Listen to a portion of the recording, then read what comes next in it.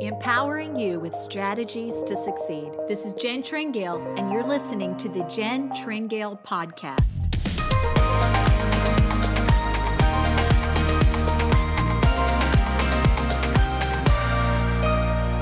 Hello, everybody. Welcome to the podcast. This is Jen Tringale. I'm so glad that you are listening today. My podcast guest this month is one powerful lady. She is strong. She is anointed. She is intelligent. She is beautiful. And she is one powerful communicator. She started out strong in her younger years as she won Miss Oklahoma and then Miss America runner-up. Today, she is a respected author of multiple books, and her television show is seen in over 180 countries. Her name is Pastor Nancy Dufresne. Today, she resides in Southern California, where she is the president of World Harvest Bible School. She travels around the world teaching timeless truths of the Word of God in such a powerful and dynamic way. She is known for her clear and strong communication style. She is the kind of voice that will get you from wherever you are at to exactly where you are designed to be. I am so delighted to share this conversation with you with my guest, Pastor Nancy Dufresne.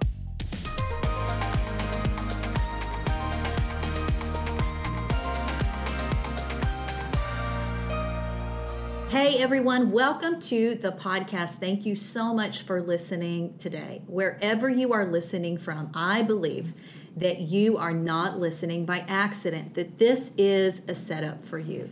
I believe that God has some things He's going to speak to your heart. Maybe some of you have been looking for some answers, some next steps. Sit back, maybe grab a really good cup of coffee because this is one you are going to want to soak in.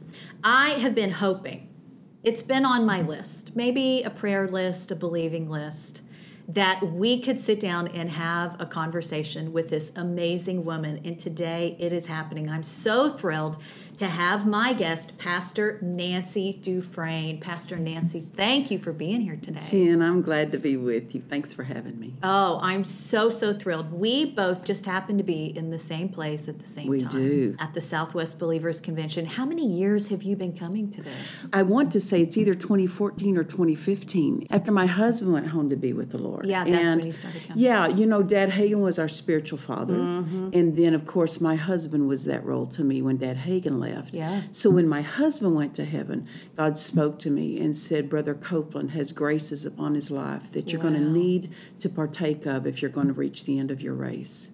And so when God assigns you to somebody, you have to, on purpose, be where you can get what you need from them. And not only what you need, but what supply you bring to them.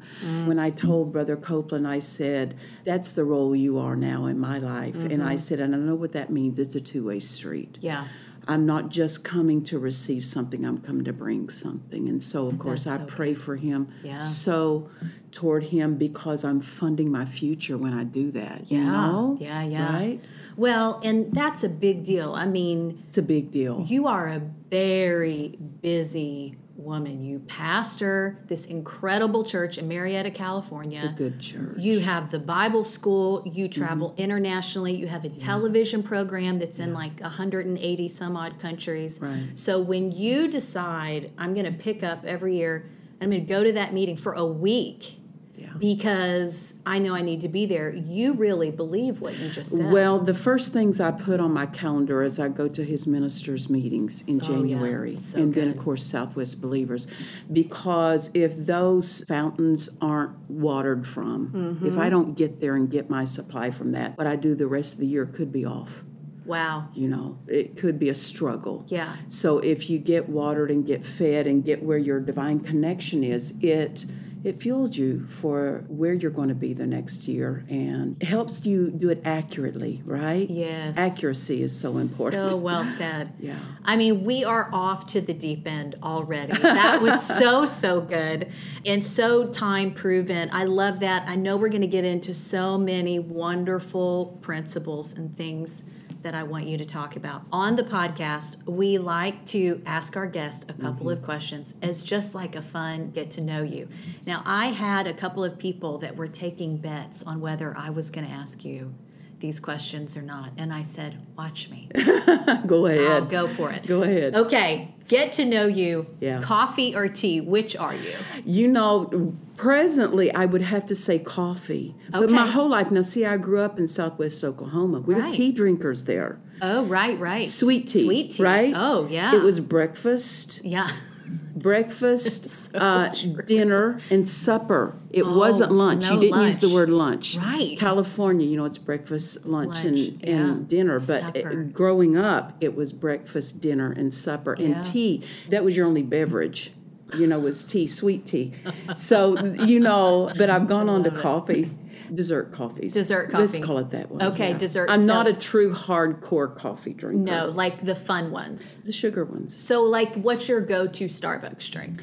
It depends on if I have a conscience that's real strong that day or not. Right? This is when I'm trying to behave myself. It's just a latte, like with oat milk. Oh yeah, I love oat milk. It works. My daughter-in-law turned me on to that. Oat milk is awesome. And then if my conscience is, you know, anyway, if it's more enjoyment that day, it's like a caramel macchiato type thing. I mean, it's practically tongues caramel macchiato. Close. So it's kind of spiritual, right? Yeah. Let's say that. I like that. Yeah, that's good doctrine. Yeah, it is good doctrine. Okay, so now we know your Starbucks drink. We'll go a little deeper. Okay. What is a book that you either maybe are right now reading, you're just in, or have read, that is just speaking, just something profound to you or has? What would come to mind?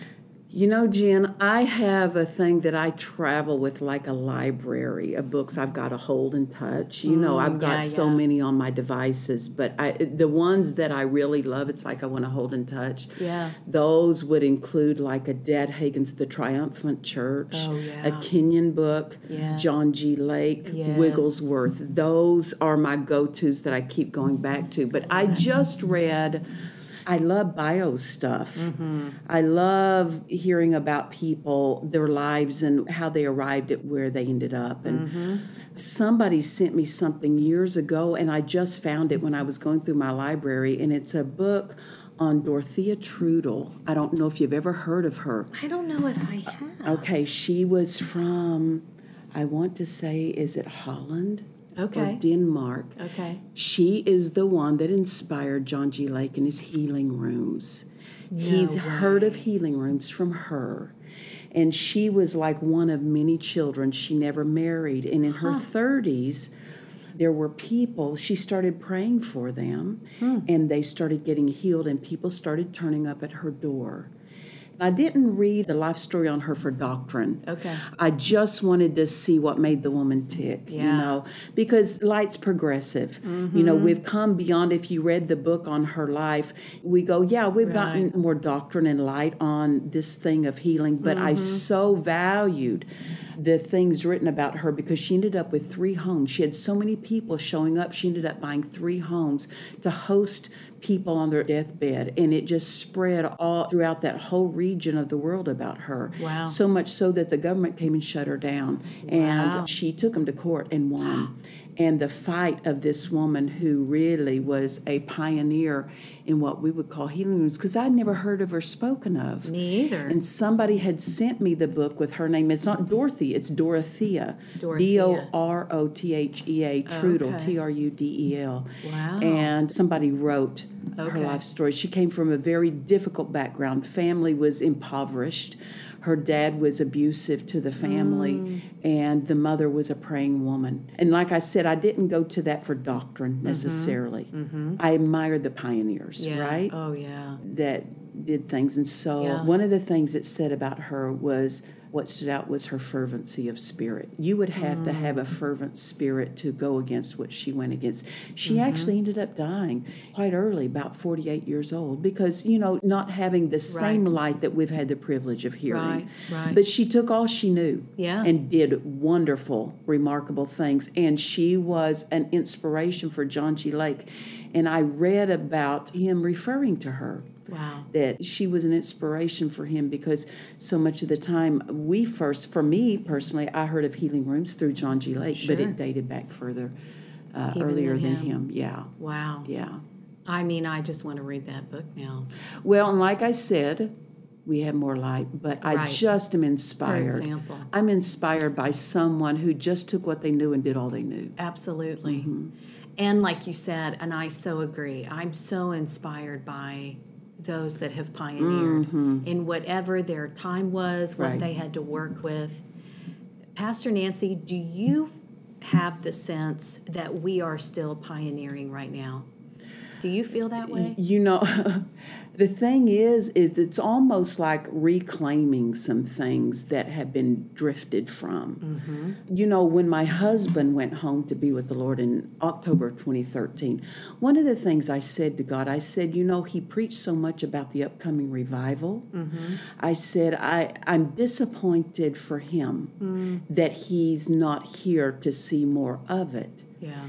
And God spoke to me and said, the part your husband played was he kept people from drifting away from the flow of that revival. Yeah.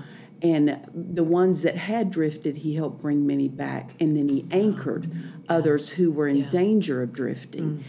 And maybe, I don't know if I would see ourselves as pioneers, but maybe helping stabilize based on the light and the revelation that has come to us through pioneers and reminding people. You know, we were listening to one of the speakers here at the Southwest Believers Conference this morning, and he made a statement. I was talking to my daughter-in-law and my staff that came with me. He made a statement. He was talking about, you were probably there to hear the monarch butterflies, that they migrate from Mexico to Canada, but it's the fourth generation of butterflies that arrive.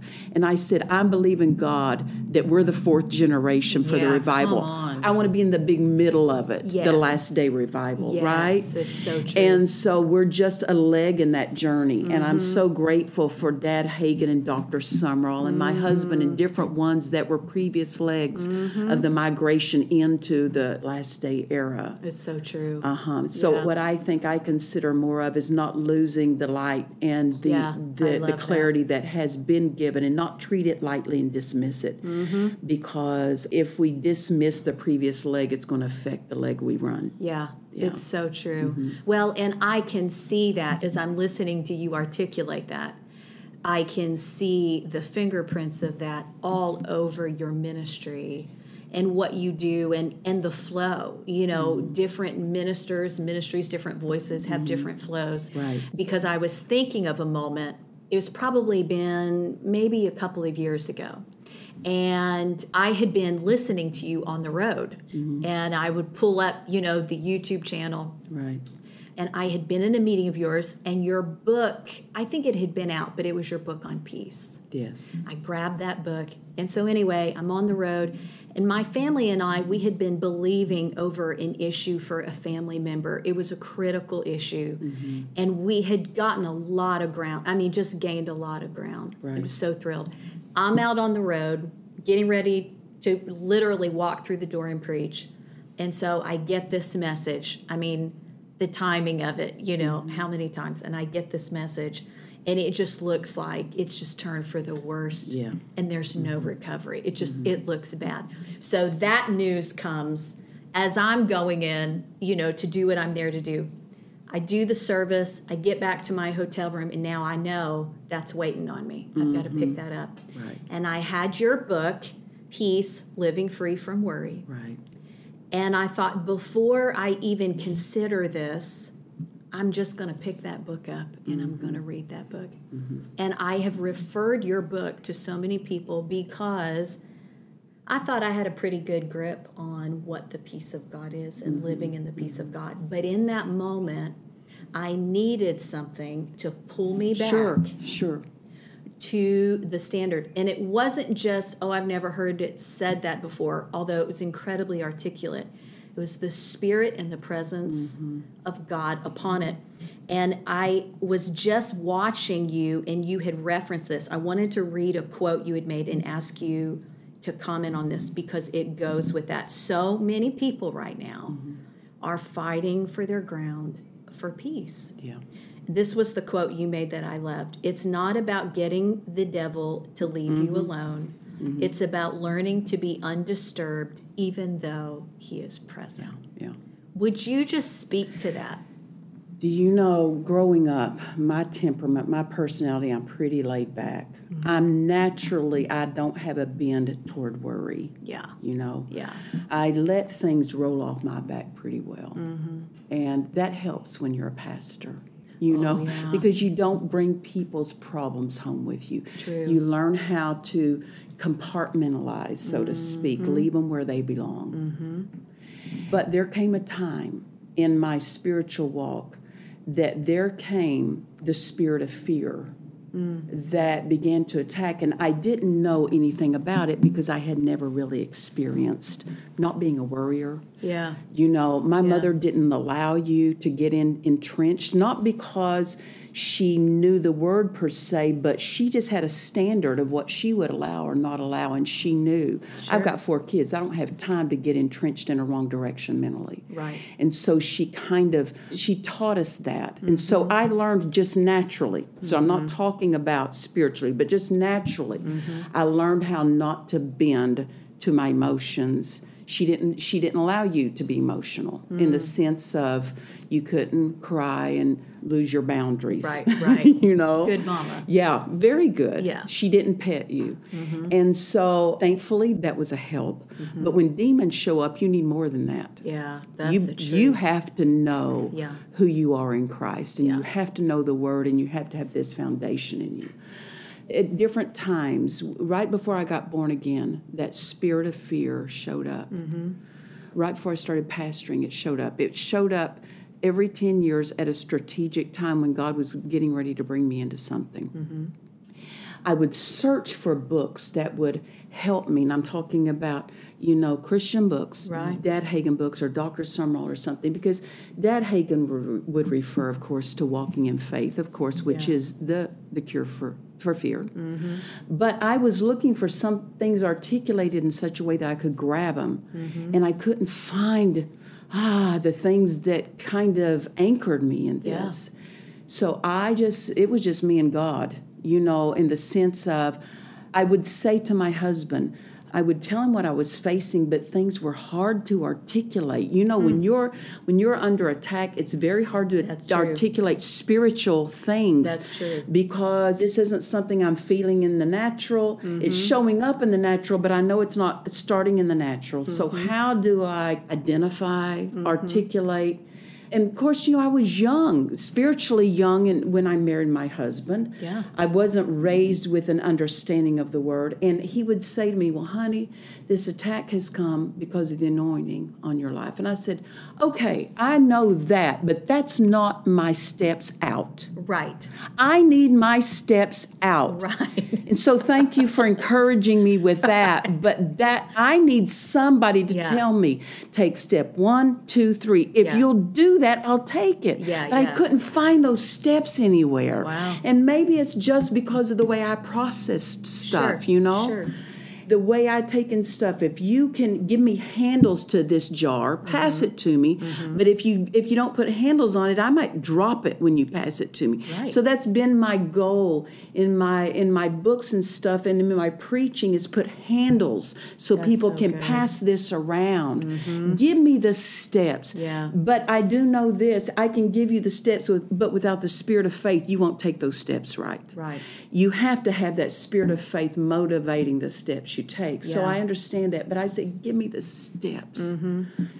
And so I began to realize, first of all, that it was the spirit of fear that was causing the problems. It wasn't just what fear was suggesting. That's good. Because fear will suggest something to you. You're going to lose your home. You're going to die early. Something's going to happen in your marriage. Whatever strategy or threat he uses against you isn't the problem. It's the spirit speaking the problem. Right. That's Speaking so the good. threat. Yeah. What I tried to do, Jen, for so long, because being young spiritually at the time when this first started happening, I was trying to, the devil would threaten me with stuff. And so I was trying to get rid of those threats. I was trying to answer the threats. And then after a time, it dawned on me, it's answering the one speaking the threat. It's not the threat per se that's being made. Yeah. It's recognizing who's speaking that. That's so good. So you were essentially trying to deal with symptoms, and heaven was going, no, there's a root here. I was trying to get rid of what I felt. Yeah, that's so good. And isn't that really, Yes. because when there's an attack, it's hard on the mind and the body. Right. And you just and don't you want want to feel relief. that way. You want Yeah. relief. Yeah. And I began realizing, because, Jen, what happened was I would get through, if I could say it, when I was 18 and when I was 28, I got through just because I didn't quit. But I couldn't tell you how I got through. I could not sit down to somebody who was going through the same thing, say, do this, this, and this. Yeah. I just bare knuckled. I just held on. You know what I'm saying? Right. You weren't going to and stop. I just outlasted the devil. Yeah. Because he doesn't have patience. So you can outlast him. Yeah. But that's not skill. Right. I wanted skill. Yeah. Skill is when you can articulate what you did and pass that on to someone else. Yeah. And that's what that peace book was about. Yeah. It even came greater. I have another book called Answer It. And that one I spelled out the steps. So good, yes. I spelled out the steps. Yes. Because I was looking for my own life when I was going through those things. Yeah. Steps to take. And I finally learned the steps. My husband would make this statement. He said, every 10 years a test comes. Because God would work in patterns, so the devil works in patterns. Sure. He will adopt and imitate the way God works, Yeah. moves for you, then Yeah. he'll take the same pattern and try to work against you. And so when my husband went home to be with the Lord, it was almost like, and I say this hopefully helping somebody, I was on the countdown, when's the next 10-year thing? And God dealt with me one day, and he said, you don't have to count down toward that 10-year test, because he said, now you have the skill. That you don't ever have to enter that test again. Even if the test comes, Yeah. you won't enter it the same way now because you Yeah. have skill. There's another book, a guy by the name of Joel Siegel. And you know Brother Joel. Awesome. He just wrote a book called Fearless, which is a great book. And I said, Brother Joel, when I wrote him a thank you note, I said, you wrote it 25 years too late, brother. This would have helped me You needed that back book. then. But I'm so Yeah. grateful. I had to learn it for myself. And I tell you Wow. this, Jen, every revelation has to come for yourself. You can't just true. mimic someone else's revelation. Yes. Their revelation may direct you and it may Yes. encourage you, but until it's your revelation, you can't spend it. That's so true. And so That's well said. God gave me the help I needed. And this is what he taught me. It's like I started out saying this, I'm not naturally a worrier, but when a demon shows up and sits on your shoulder and bombards the mind, you have to learn not to be a worrier in that setting. That's good. Yeah. I knew how not to worry when it was just life's issues coming Right, up. right. But when an evil spirit has been assigned to, blow after blow, buffeting, and all the threats that come one right after the other, that's what God taught me, is that you have to learn Yeah. how to be untroubled no matter what is being heard. Right. It's the Psalm 23, verse 5. Thou Yeah. preparest a table before me in the presence of mine enemies. They're present. And Yeah. my thing as a younger Christian was I kept trying to get rid of the devil. I kept trying to silence the threats. I kept trying to not feel what those threats produced. And I learned it's not getting rid of That's something. so It's good. learning to ignore it Yeah. right in the face of that. Yeah. That's victory. Yeah. Victory is not something leaving you alone. Victory is you being unaffected by what's present. Yeah, that is powerful. Always timely, but especially right now where people are having to navigate probably through a lot of chaos around them, no matter what they do vocationally, Right. no matter what it is, you are having to keep your eyes on the prize, so to speak. Right. In the middle of all that, which really comes into play, and this is something I wanted to ask you to speak to, because this podcast is really geared toward awakening destiny and helping people navigate that calling that's on them. I love this quote of yours that you made, because navigating through chaos when you're living a life of calling is critical. You have to. And you made the statement, you said that everyone has a call, But your success doesn't lie in your calling, it lies in your preparation. Mm-hmm. I loved how you said that. I've not heard it said that way before. And what I would suggest is that a lot of people miss that entirely. Because they think if I'm called, that equals success. Right. But it does not. The call just directs you and where to prepare. That's so good. And what to feed on, what to fuel on. Mm-hmm. And your call contains stages, phases, rooms, you know. I pastored for 25 years. My daughter-in-law pastors the church now. My youngest son will end up the pastor, and she's pastoring for the interim. But when I quit pastoring, and you know, I've always traveled a measure. Right. Because my husband's traveling ministry, I went with him and assisted him. And I knew there would be a day when I just traveled full-time and wouldn't be pastoring. I had no idea it would be 25 years of pastoring. Wow, really? You know, I was just thinking a handful of years.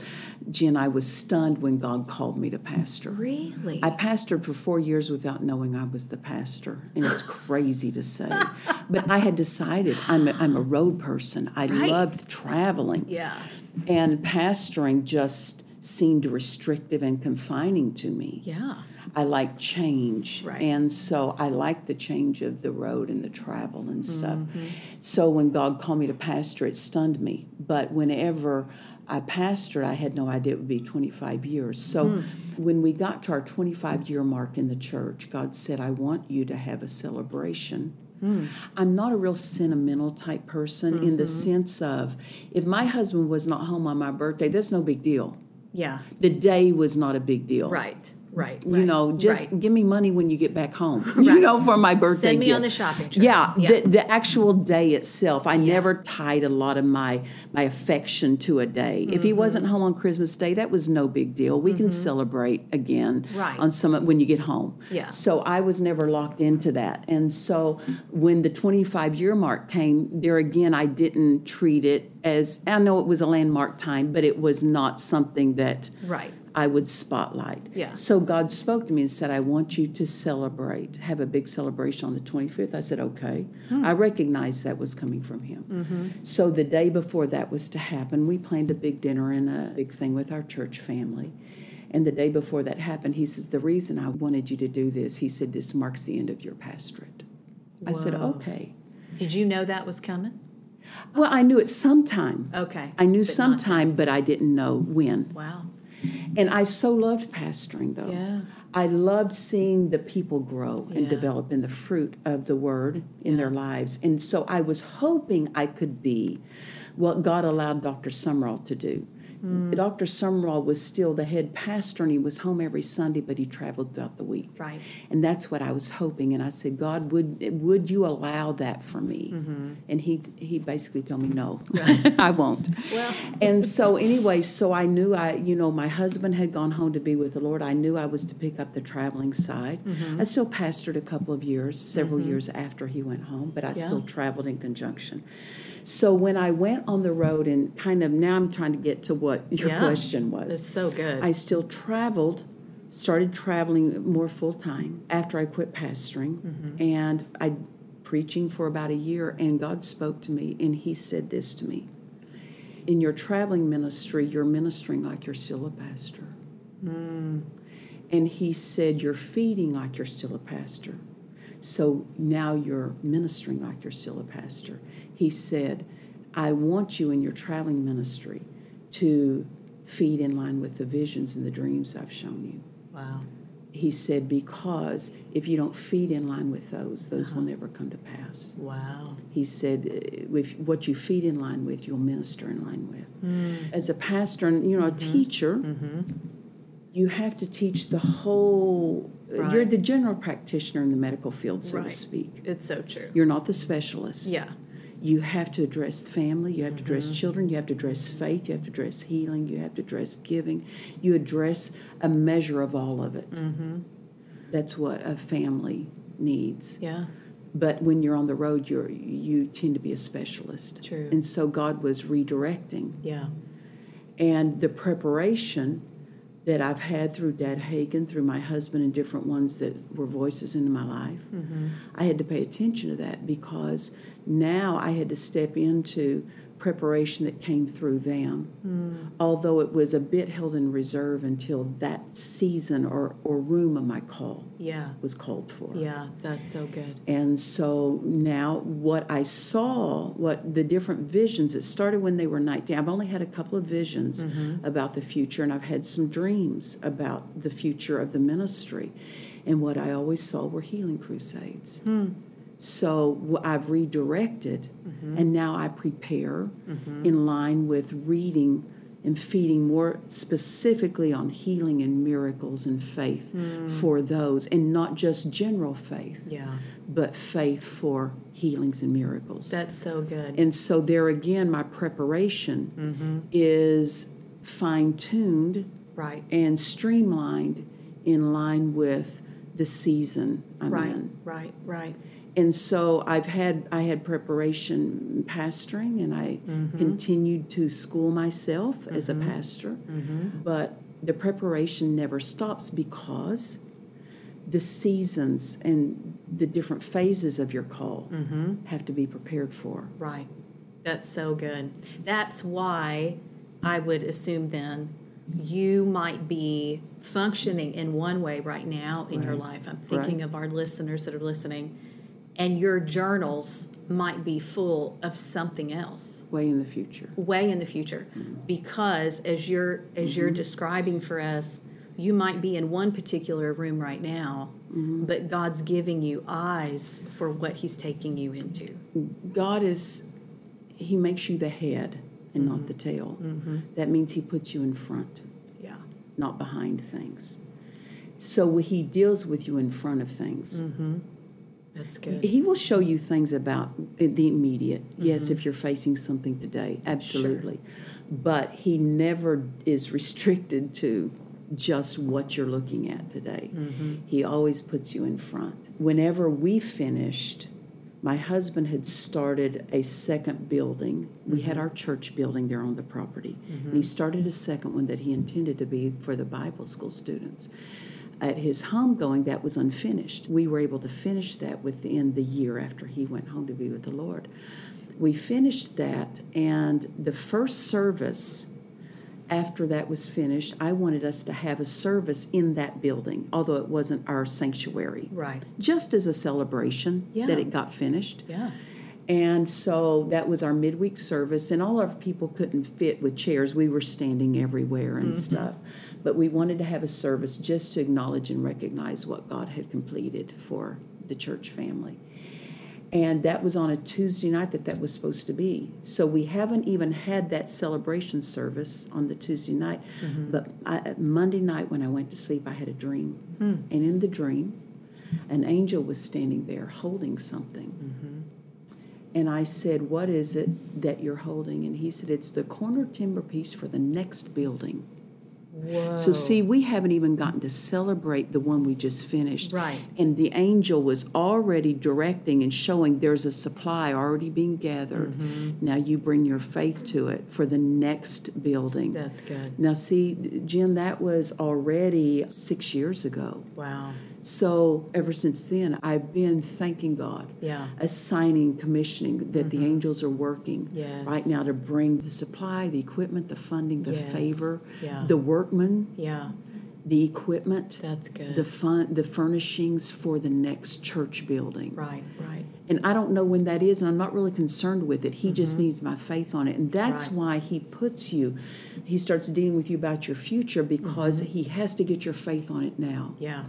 Otherwise, your faith won't be ready by the time it's time to step into that. Yeah. He's spoken to me, no doubt about to you and other listeners. I'm still not in the fullness of what he's shown me 35 years ago. Wow, yeah. But he shows you things about your future so far in advance so that you won't choke over it when it's time to approach it. Yeah, that's so good. And then you abort it. Yeah. Because you step back, you hesitate, or you doubt it. Right. And then the opportunity is missed if you're not, if the capacity of your spirit is not enlarged to lay hold of it. Yeah. You have to have that room on the inside of you to walk into it. You have to enlarge. Yeah. You're believing your expectation and you're receiving. Yeah. You have to enlarge your saying. Yes. It's what it says over in Psalms, open your mouth wide Yeah. and I will fill it. Yes. And so he can only fill to the wideness. So if our mouth is limited in what we're saying and what we're calling for and what we're believing and what we're releasing our faith for, then we limit what he can fill. That's So the wideness is up to us, not Right. him. The filling is up to him. Right. Open your mouth wide. Yeah. You open, that's our part. Yeah. I will fill it. Yeah. And so this is why he shows us things years in advance to prepare so that we can get our mouths big enough talking it. Yeah. That's So that good. he can feel it. Yeah. A lot of people could spend a lot of time they have on their hands right now doing just this and lay tracks into their future. As you're talking about enlarging, opening your mouth wide Yeah. and getting some things moving, pulling out those prayer journals about those dreams and visions that God's spoken to you, shown you. Anything God has shown you, you're responsible as to them coming to pass. Wow. So many people think God is responsible to Right. them coming to pass. A wait and see. Sitting back and Yeah. waiting. Yeah. And you're responsible as to whether or not they come to pass in this sense. You have to have faith enough that God can manifest through I love that. to bring it to pass. Yeah, So yeah. he shows it, he speaks it, but we're responsible as to whether or not our faith facilitates it. Yeah. He's the one that does the work of bringing it to pass. You know, God Right. is, we can't bring it Right. to pass. Absolutely. But we are responsible as to whether or not it comes to pass. Yeah. We don't make it come to pass, but we facilitate. We give God I love that. that. You know, Lillian B. Yeoman's quoting, I think her and her sister, you know, they would write psalms and songs, write songs and stuff. And one of them was that sister Lillian B. Yeomans would quote, God will bring it to pass, just God will bring it to pass. For if it depended on you, it never would be true. But God will bring it to pass. That is true, absolutely. Yeah. But faith has to give a place for God to bring it to pass. And so Yeah. God shows it and shows people things about their future, not so they can sit back and say, we'll see, Right. but so that they can sit back and say, now I have my assignment. Yes. Words call for work. Yeah. The work of preparing, Yeah. the work of believing. Yes. Remember when the disciples said to Jesus, when they watched all these things he did, and they said, what must we do that we might work the works of God? So they made this statement, what must we do? They recognized there Right. was a doing on man's side, Right. not an earning, Right. but a doing. Right. That man had a role. And the reason they knew that is because they saw that Jesus took a role in miracles.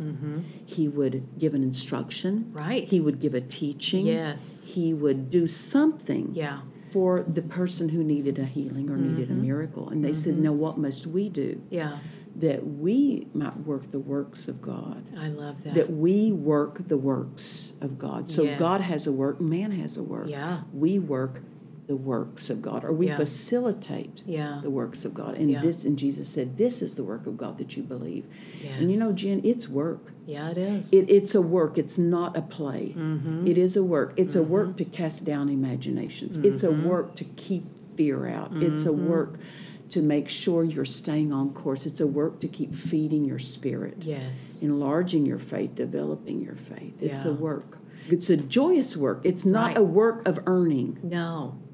It's a work of grace. Yeah. You know, it's a work of him enabling. Yeah. He enables us to do that. Yeah, it really does. But we have to do it. And Dad Hagen used to say, and I quote it to our students all the time, preparation is never lost time. That's so true. Because people treat the time you're preparing as a less than time Right. than the actual fulfillment Right. of something. Right. It's so true. They treat it as a necessary evil. But Jesus, for 30 years, he did what he was not born for. Yes. For 30 years. Yeah. Because while he was doing carpentry work, he was not born to be a carpenter. Right. But he Right. did it Yeah. for 30 years. He did it. And during those years of doing what he was not born for, God was preparing him. Yeah. If Jesus had to prepare. Jesus had to prepare. My word. And notice when he was baptized in Jordan, this is my beloved son in whom I'm well pleased. Yeah. Well, what's he pleased about? Yeah. He's pleased that for 30 years he did what he wasn't born for while he was being prepared for what he was born for. So good. And so preparation time can be pleasing, should be pleasing. Yeah. Because it takes faith to stay put Yes, it does. long enough to be prepared, right? It does. It does. If we truly believe that God has prepared good things for us, then that reality should compel us to prepare for them. I'm so excited about thinking about people that are going to be listening to this conversation. And I can almost hear like the pieces coming together, you know, in their heart going, wait a minute, I'm not waiting for this pie in the sky moment where God decides to do all these things. I have a part to play. And the activity that is about to hit their life as they start doing, Pastor Nancy, these things you've been talking about. Because I do believe this is a time where there is so much activity of heaven going on and wanting to go on in people's lives. And so he's getting them the power of these truths so that they can do their part. The preparation time determines the outcome of the call, right? Yeah. When you look at Jesus, of course, 30 years of preparing, 3 years of earthly ministry. Noah, 100 years of building, for over a year of being in the ark. Yeah. It shows you that the bulk of your time will be preparing so that God can do something quick. Right.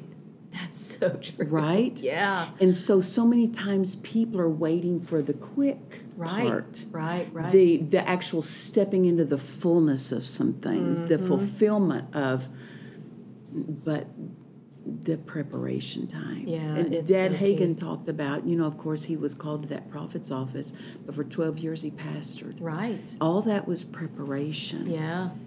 And so the people, if this is what we could learn, is that the joy is also in the preparing, It's so not true. just in the fulfilling. Yeah. It's so Because preparing is a part of the fulfilling. Yeah. It's the preliminary stages of Yeah. fulfilling what you're.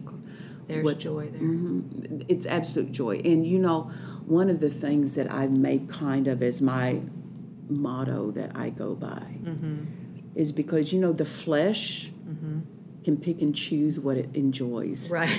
Right? Yes. And you can decide, I don't want to do something. And then that works against you because you created a preference. That's true. So I've learned I choose not to have preferences. You know, as an individual, you have a will. Sure. I understand that. Sure. But I don't want preferences to get in the way of what God directs me to do. That's really good. If you develop a preference, Yeah. it's going to give you something to overcome if what God directs is different than your preference. Yeah. Boy, that's so true. Isn't that right? Yeah. And I learned it because years ago when I married my husband, you know, he'd been in the ministry almost 20 years when I married him. And I had just been saved and filled with the Holy Ghost like 2 and 3 years. So I was trying to catch up.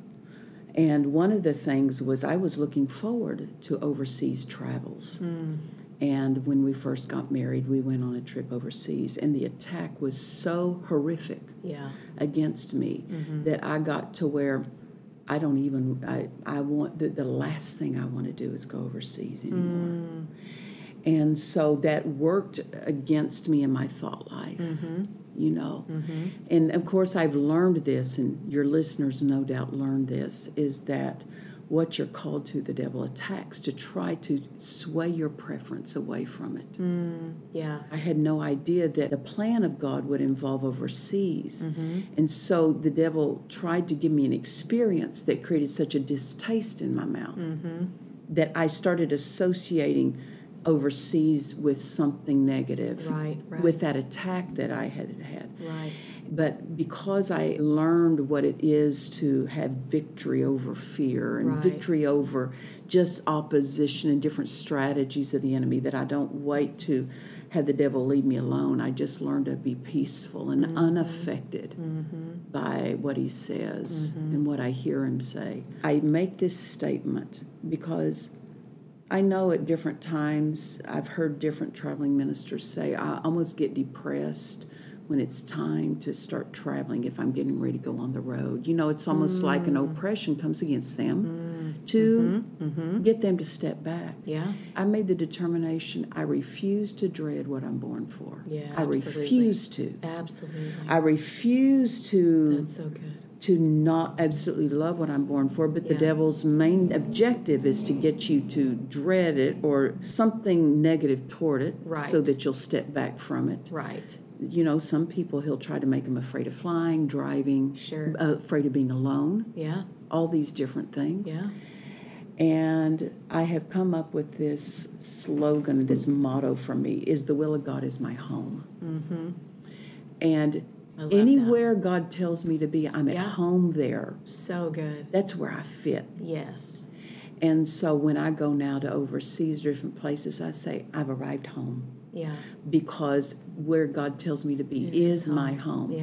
And if God tells me to go somewhere and I choose not to make that trip and to stay at my house, that's not home to me. Right. I am Right. unsettled. My Yeah. heart is unsettled. Yeah. Yeah. Why? Because I'm not where I'm supposed to be. That's good. And so when it's time to prepare, that's their home. Preparation place It's your home. is their home Yeah. until God moves them into a further step of their call. Yes. So we need to learn to love our home, and our home is where he tells us to be today. Yeah. It's I not a love that. location, it's his directive. Yeah. Yeah. A lot of heartache could be saved. Self-inflicted heartache. Oh, self-inflicted. It's so true. And that's what I determined long ago. The devil will oppose you enough without you opposing yourself. Right. Right? I don't want to help him. No, I don't want to add to that. That's so struggle. true. Yeah. Pastor Nancy, this has just been so good and timely. Just right on time. I'm just really grateful. Can I say this to you? Yeah.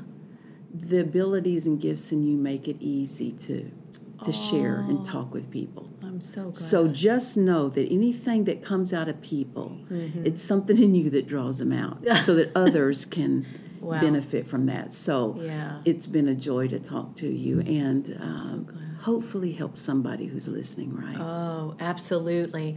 As I mentioned, I had thought of this. It's just been in my heart.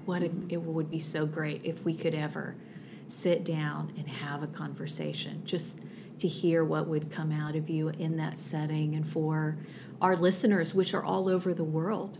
And so as they're listening and grabbing hold of these things, I'm excited about the activity of heaven that's going to hit their life. I'm excited about the heartache that they're never going to experience. Hello. Because of things that you've shared with us today. Can I say something real quick? Please do. Because I brought it up and we were talking about putting handles on with Revelation. Revelation gives you a handle to where Yes. you can pass it on to someone else. Yeah. So many people face fear. Yeah.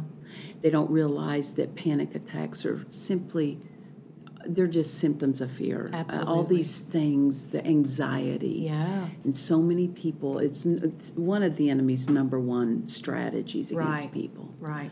If I could give people the quick checklist that Yeah. took me about 30 years to learn. Please do. Number one, answer every wrong thought. Answer fear. That's good. Answer it. Don't think about it. Yeah. Answer it. You have to verbally answer it. Number two, tell the spirit that spoke it to leave the room.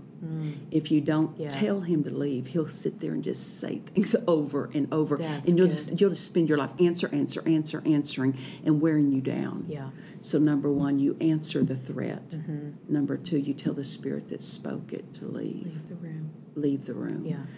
That's what Jesus said, Satan, get thee behind me. He wasn't just letting him sit there and talk. He answered him, but once he answered him, now you leave. Yeah. because you're not there just to harass and trouble my life and me just bare knuckle my way through life. Love that. And then worship. The thing is that you have to turn your back to what the enemy threatens you with. Don't try to get rid of the thought, replace the thought. And so you have to put your attention on something. You have to put it on the Word, put it on what God says, and the way you do that, people don't realize your faith goes where your attention goes. People don't realize their faith is so connected to their attention. That's good. And what your attention is on is what you're going to believe. Right.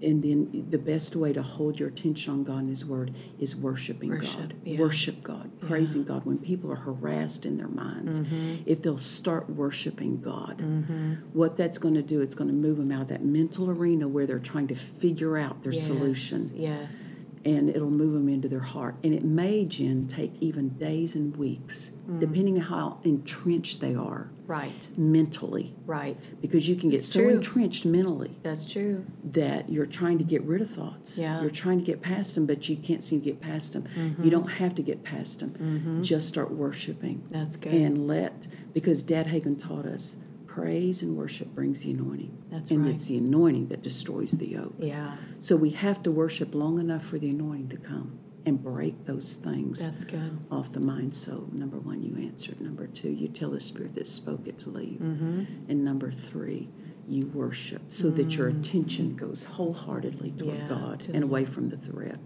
So I wanted to interject that. I'm sorry to interrupt you. No, I'm so glad you did. Those are handles. Yes, that people can run with. If you'll take these steps, no matter what you're feeling, no matter what you're facing. I mean, it could be a life and death diagnosis that have been given. Sure. Answer that thing. Yeah. Answer it. Go through it. And tell that spirit that harasses your mind to leave. Yeah. I was saying teaching on some of these things one time, and a pastor who had gotten past, he had been diagnosed with a terminal condition, and he got past that, you know, and he did take some medical route, but he stood in faith, and he said, Pastor Nancy, if I would have heard those steps, he said, I would sit in bed and the devil would torment my mind with the fear of dying again. And he said, so I'd sit in bed and just laugh and laugh and laugh and laugh because that's scriptural. Right. But he said the problem was, he said, if I would have told the spirit that was speaking those threats to leave the room, I wouldn't have had to, for months, sit and try to get past what he was saying. It's that skill you were talking about. There's a skillful way. A skill. Yeah, and that's really good. A skill with your victory, a skill with faith, a skill with your peace. I love that.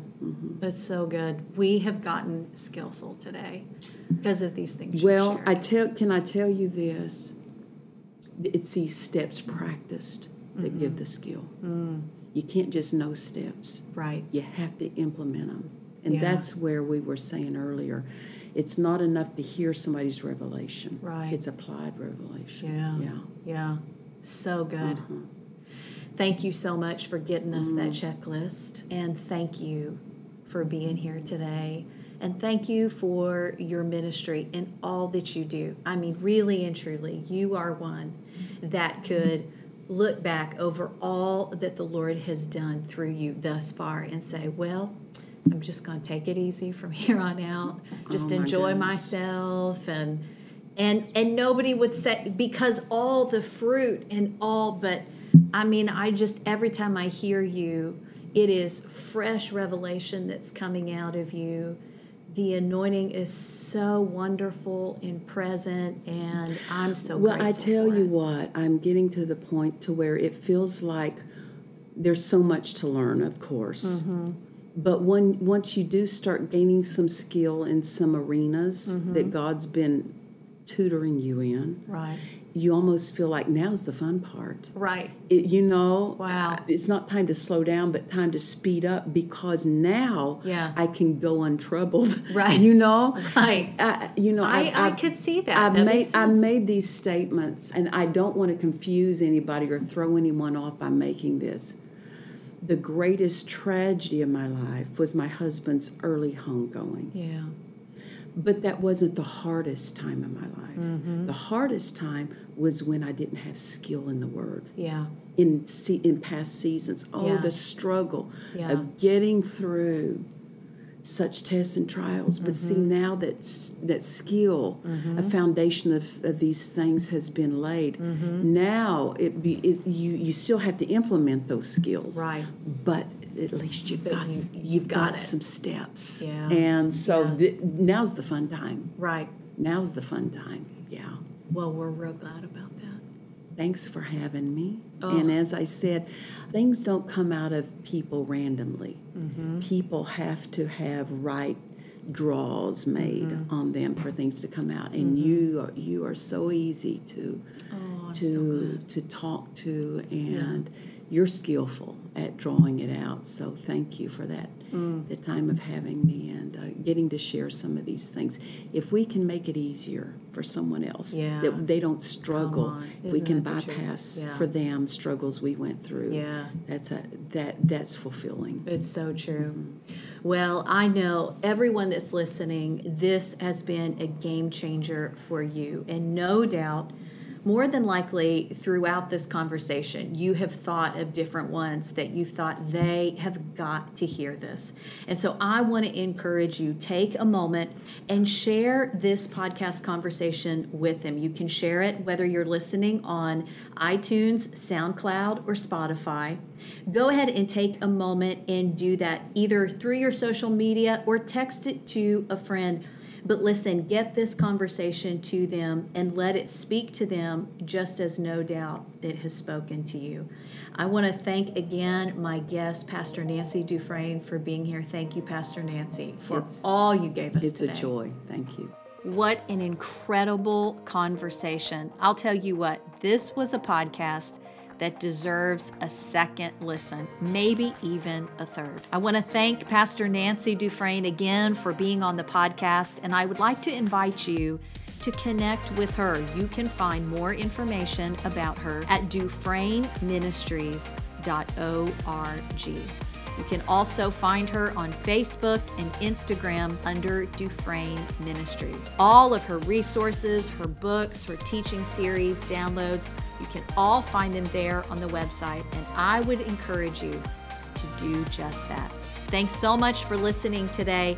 Have a great week, everybody. We'll see you back here next time. Bye-bye.